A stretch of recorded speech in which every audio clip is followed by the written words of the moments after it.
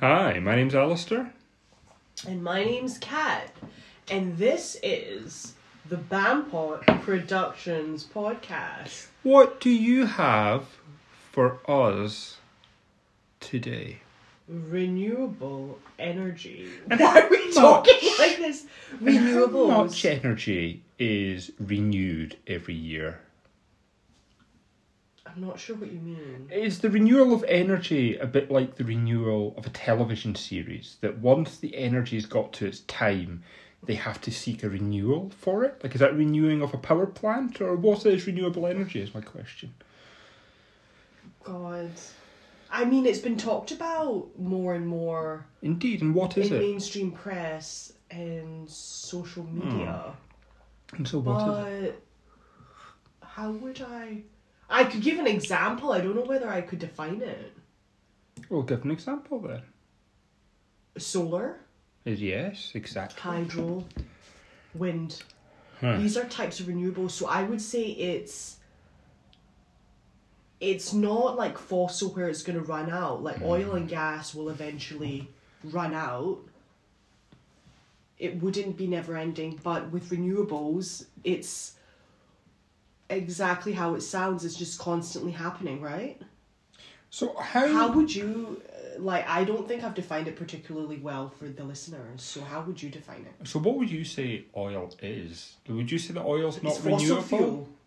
So It's fossil fuel, isn't it? Because there is a theory that oil is produced in the earth due to heat and it's constantly renewing itself, and that the current high oil prices are a scheme to try and drive down living standards.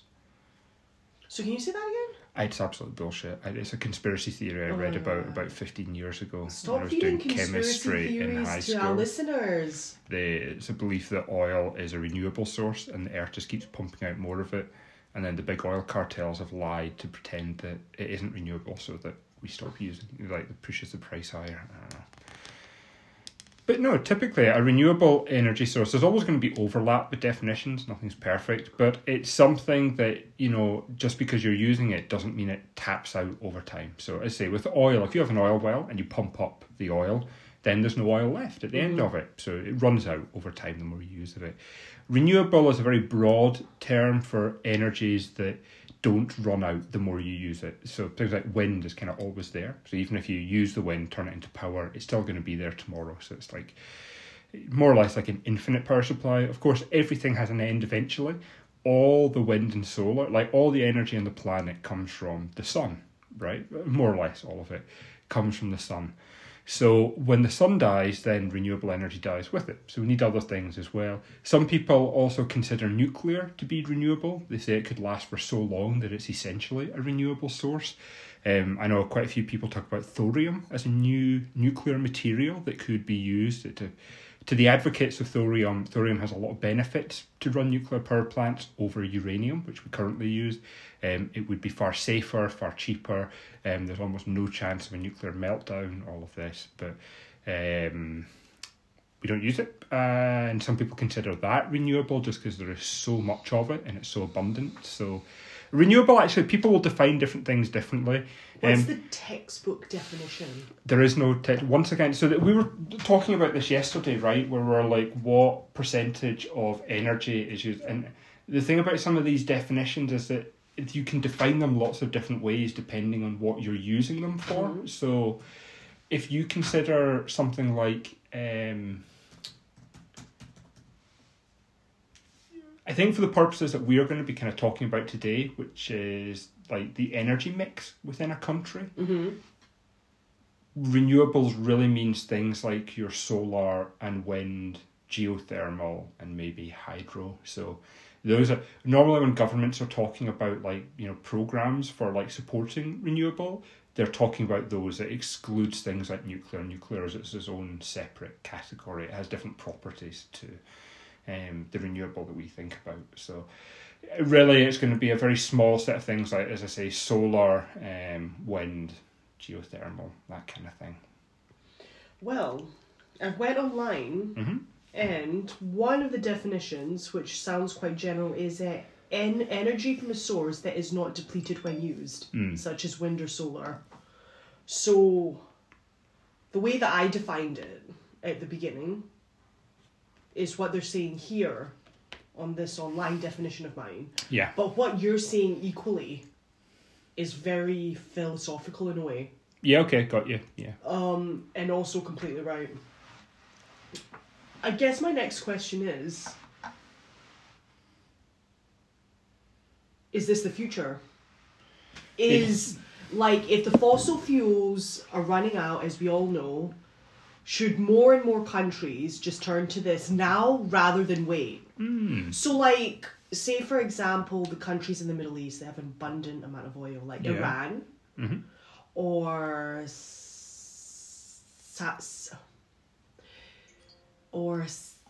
Saudi Arabia. Should they just start now? I mean, because they've got the money. Yeah, right. Yeah, they're very content to just continue to pump oil. But in 20 years' time, where are they going to be is my point, Ali. No, I completely agree. I really do think that Saudi Arabia will... Sorry, little joke there. Saudi Arabia. I like that. Yeah, I think Saudi Arabia has tried to diversify. Do you remember they sold shares on the market for Saudi Aramco, That's their oil state-owned oil company? However, that's been held back for years because no market really agrees with the price the Saudis think it's worth. You know, I think Saudi Arabia thinks it's worth... This, but tell me about it, okay. So I think Saudi Arabia, I think they want to the company valued at, a few $1 trillion. And I think the markets value it at a few $100 billion. So, wow! I mean, seriously, they won't settle for a few $100 billion. But once again, remember, this is like a whole country we're talking about. So, like, they do need to provide with it. But they have an unrealistic value of what oil is going to be worth over the next, say, 25, 50 years. And an investor might want to see returns on. I think their plan was to diversify their economy. So I don't think they're really going for renewable, but they're looking to diversify their economy, leave renewable up for someone else. But they've never been able to get enough. So tourism was obviously a big one. COVID's maybe changed it. The Middle East is quite big for tourism. They wanted to do business centres. So they wanted to as a tourist. I would have had the opportunity, yeah. It's not they're not the first place I'd want to visit. They're but really not the first place I would go to. I might.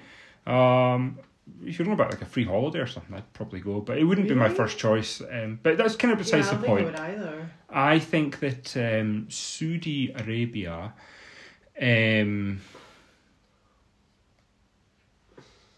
as energy changes in the world, obviously the geopolitical importance of them is going to change with kind of the reduction of oil and stuff. But no country really. I think Saudi Arabia is probably just slightly too big a country to diversify so quickly away from oil. I think some of these... what they would get into. You say tourism, but the thing is though, unless they're more lenient... Well, I was trying to say a few other things, but sorry.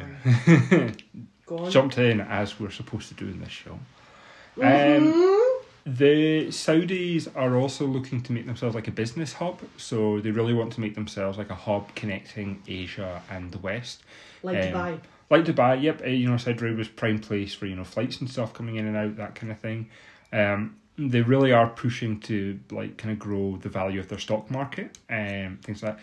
The thing about the stock markets in the Middle East is that like 90% of the shares on them are for oil related companies, so companies that make components for like oil extraction stuff. So really their whole stock market just tracks the price of oil, like, because if the price of oil goes down, every company on their stock market suffers. So like it really is just a market that tracks the price of oil, which is kind of weird. But they want to make themselves more kind of business friendly, put themselves in there, and they're also looking to kind of invest in kind of other things, whatnot. But it's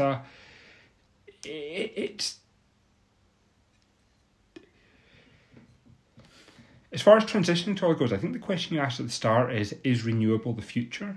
And I actually have to say, I think sustainability is the future, but I don't think renewable is the future, to be honest. What's the difference?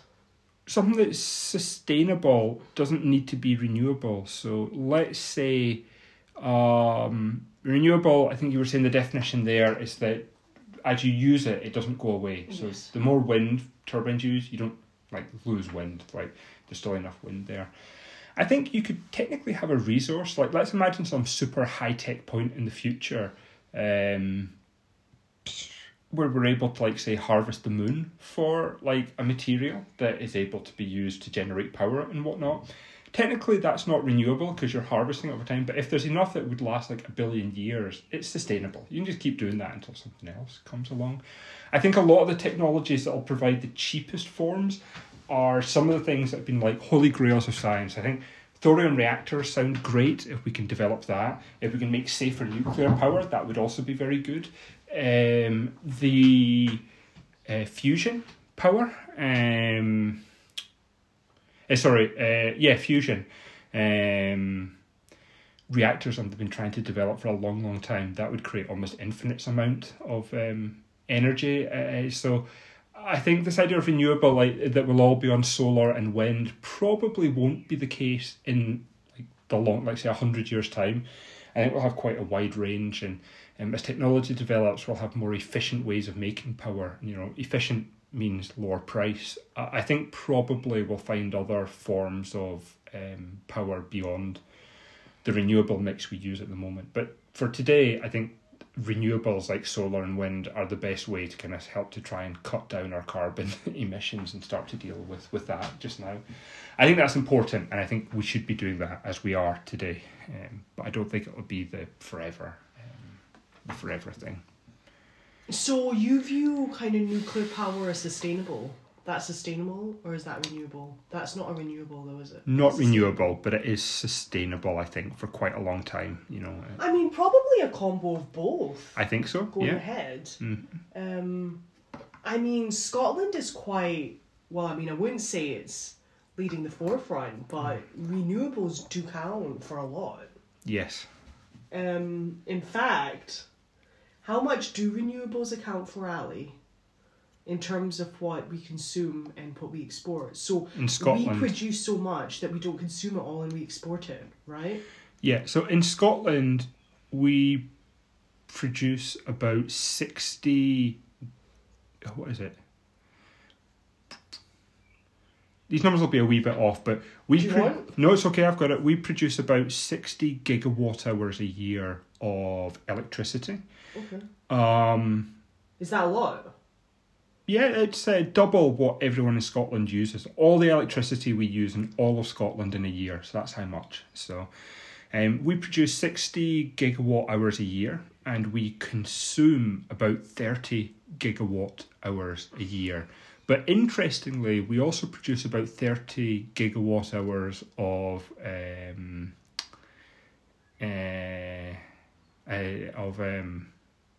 renewable energy. Mm-hmm. So the amount of renewable we produce is actually equal to the total amount of energy that we consume in the country. But you know, we don't use all of that renewable. A lot of that gets exported down south to England, particularly, and a hell of a lot of the power we consume here is actually nuclear and gas, and renewable kind of supplements that quite a bit. But as we were kind of talking about, the problem with renewable is that it's just not reliable enough to make up, you know, a big bulk of your power grid. So we couldn't really get away with using. You know, the problem is if the wind doesn't blow for a few weeks, then you've suddenly lost all the power that you would get from wind. So it's always windy here, though. No, you'd be surprised. And actually, this is the thing. When you're Scotland is a lot of wind, no? It does, but when you're talking about this, what about in the summers? Like, I've known, you know, a week or two of the year that's been very still with very little wind. It's a funny joke to say that we have a lot of kind of rain and this and that, but we do have enough like sunshine and enough kind of to make that a real problem. Whereas if you wanted to, let's say 100% of our energy came from solar, we could joke now and say, oh, it's always windy in Scotland, but you'd very quickly find that you'd go like a week where there's no power and no one can turn anything on in their house. There's no lights or electric. Well, like you said, it wouldn't be good to just have the one source. Yeah. But equally, the oil and gas from the North Sea, actually, I don't know how much the oil and gas that Scotland gets, actually. I don't know much about that, but eventually that will run out. So It looks that, like you said, a combination of sustainable, which is nuclear, yeah, and renewable really will be the way forward. And- Well, unless we all get a wind turbine outside our home, which probably wouldn't be the case, right? Like, But you can't just have a wind turbine gas outside your home. is very important as well in an energy mix, because gas has a very interesting property. The turbines that gas turns when it's being burnt are massive. They're much bigger than nuclear turbines. They're very, very heavy, so they have a lot of energy in them as they're spinning. So if there's a sudden spike in demand, let's say that suddenly in the country, 10% of people go and turn a kettle on or something and you weren't expecting it, these giant turning blocks of metal in the turbines can actually give off they can slow down a bit faster and give off quite a bit of power to.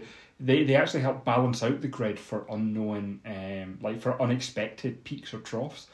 Gas is incredibly useful in a power grid. I think even when we're kind of almost fully renewable, gas will still be a very necessary kind of part of this, because it can turn very, very big turbines. But gas will run out eventually in the future. It can do, but once again, how long as would we're that take for it to run out? North Sea. North Sea's different. It depends. One of the things is people have been predicting the end of oil for about 20 years now, and it still hasn't ended. So here's the thing. I want to finish this point first very quickly about the turbines. We actually could produce our own gas from renewable sources. So, like the carbon that we emit, the CO2 into the atmosphere, we can't do it at scale or profitably yet, but what you can do is take that carbon out of the atmosphere and turn it back into oil or gas. Like, that's possible. And if you power that process with renewables, you can actually create, carbon-free gas or fossil fuels. So that's one way it could be done without pumping more carbon in. Make sure the gas is made from carbon in the air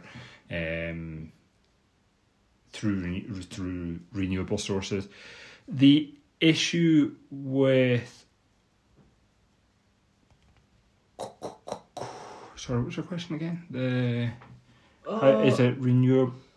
Oh, when will it run out? When will it run out? Yeah, got you. You've said for the past 20 years they've been saying oil gas, but oil and gas will run out. And the reason that it hasn't is that there's actually enough oil and gas on the planet to kind of last humans almost indefinitely. Like, there's a ton of it there, but in reality, would people be able to get at it? Well, that's exactly the issue. So we get more efficient over time at extracting it, and if oil or gas is running out, it's actually, you can afford to spend more money extracting it as well. So when oil was sitting at about $10 or $20 a barrel, a lot of oil in the world made no sense to get because it would cost more to get it than you could sell it for. So the North Sea, if it cost you $20 to get a barrel out and oil is selling for $10, you'd never go to the North Sea. So that was never really included in economic reserves. The thing is, the more we need the oil, the more options we actually have. So like the Alberta tar sands is a very expensive process to take oil out of this kind of gungy, sandy material. I don't know much about that. It's a very, very, and that's kind of profitable now because it's slightly higher oil prices as well. Same with fracking. Fracking was a very expensive way to do it, and it made sense when oil prices were high. Now that oil prices have come back down, you're actually finding that there is problems for the oil and gas industry, but a lot of these fracking companies in like America, they've actually got really efficient and really good at taking this. They've managed to adapt really well to the current prices in the oil market. So I tend to think oil, if we really need to get gas out, we'll probably find a way to do it for quite a considerable period of time.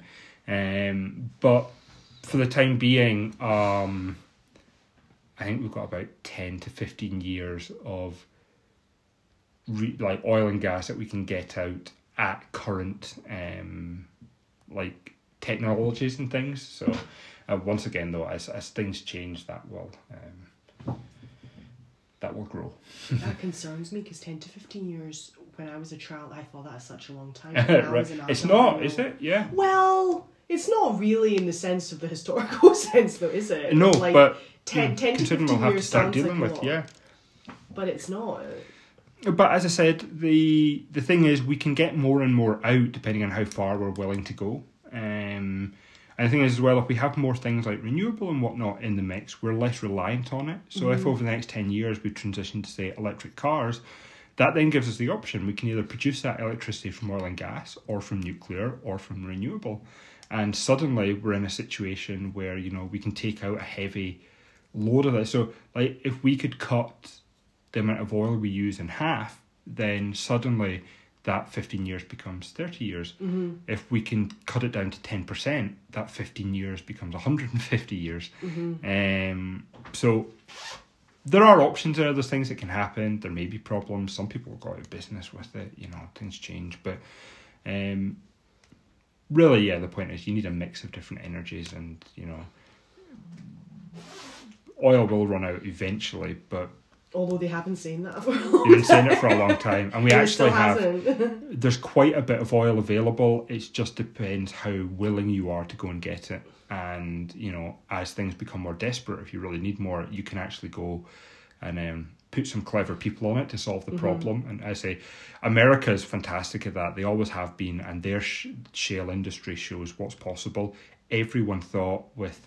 oil prices sank before the pandemic, but they really crashed during the pandemic. Everyone thought that shale was going to go bankrupt, and most America, they couldn't sell at that low oil price. Actually, a hell of a lot of American oil producers have found ways to make it more efficient and reduce the cost of extracting shale oil and gas. Shale is extracted via fracking. Yes, yeah. But I don't really know what that means. So shale is a type of porous rock. So just think like a big stack of, like a big rock, okay? It's quite porous. And embedded within that rock are little deposits of oil and gas. So tiny little pockets of oil and gas. What you do is you drill your hole down, and then you drill a hole sideways. So this is the rock. You drill down into the rock. You then drill sideways. And what you do is you force a ton of water and air and sand and pressure into, like, a ton of pressure, and it cracks the rocks. The rocks all crack, and then the oil and gas comes out of the rock, and then you can extract it. Oh. So it's a very expensive way to get it. You have to put a lot of energy in to get it out. But as I say, these goddamn... Right, so they're blasting through rocks. Yeah. Basically, you're blowing up the shale rock so that all the oil and gas comes out. Were they not supposed to do that someplace in England? They do. There's a lot of it. people don't like it because of what it does and I how it think they impacts. still did it though, yeah. Right? Like I'm sure there were certain parts of England like a few years ago. Yeah. But then there was a lot of it in the media, and the media were saying, oh, you know, the locals don't want that to happen, and there were a lot of protests, but then it fell out of the media. But I think that they just continued to crack it, right? I think, don't exactly I don't know, but I think, yeah, because it fell out of the media, so I never... But I don't think that they have shale gas in abundance in the UK, though, do they?